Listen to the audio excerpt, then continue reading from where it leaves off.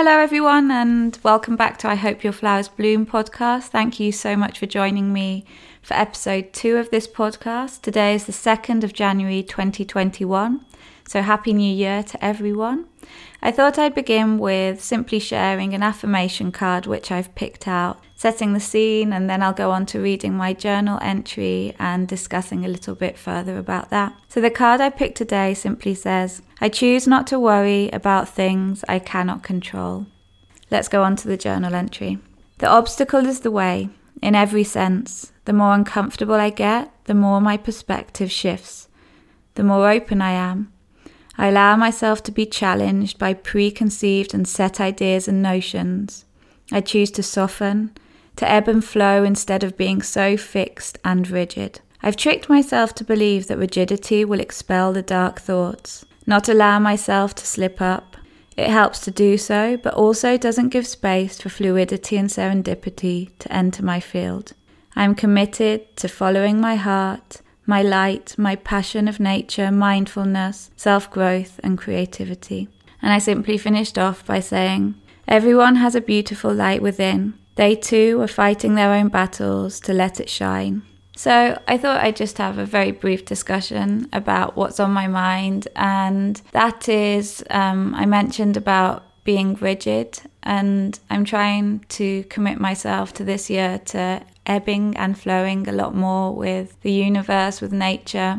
For many years I've suffered with my mental health, with anxiety and low mood, and I guess I started this coping mechanism where the more rigid I was with my day, with my plans, with my habit, the easier it was to expel those dark thoughts, sort of like building up a barrier around myself. And like I said, it worked to a certain extent, but then as well, you don't let in the magic. You're so focused on setting these walls, I guess, that you get tied up and forget about the magic. So like I said, this year is the year of surrendering to the ebbs and flows of life. I simply wanted to touch upon that notion today because I spent New Year's with my brother and some of his friends, and we went away for a couple of nights to a cabin, and they're a little younger than I am, and they're massive into the party scene and drinking and having a fun time. And I feel like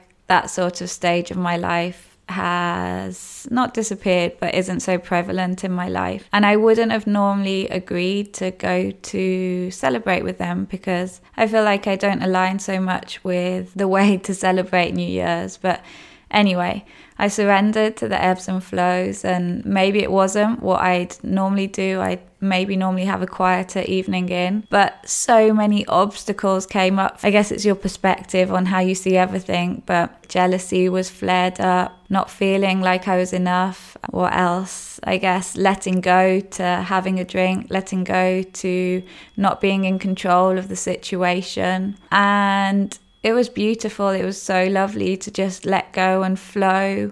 The energy was amazing. Such beautiful people with big, kind heart. And yeah, that's what I wanted to touch upon. Just simply ebbing and flowing with life, and maybe not being so rigid with your ideas and notions, and letting in some of the magic. So that was what was on my mind today. And I thought I'd share that with you. Maybe it sparks something within.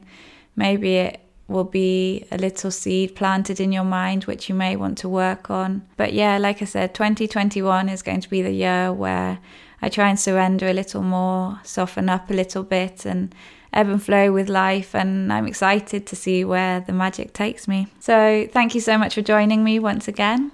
Take care, and I'll speak soon. Bye.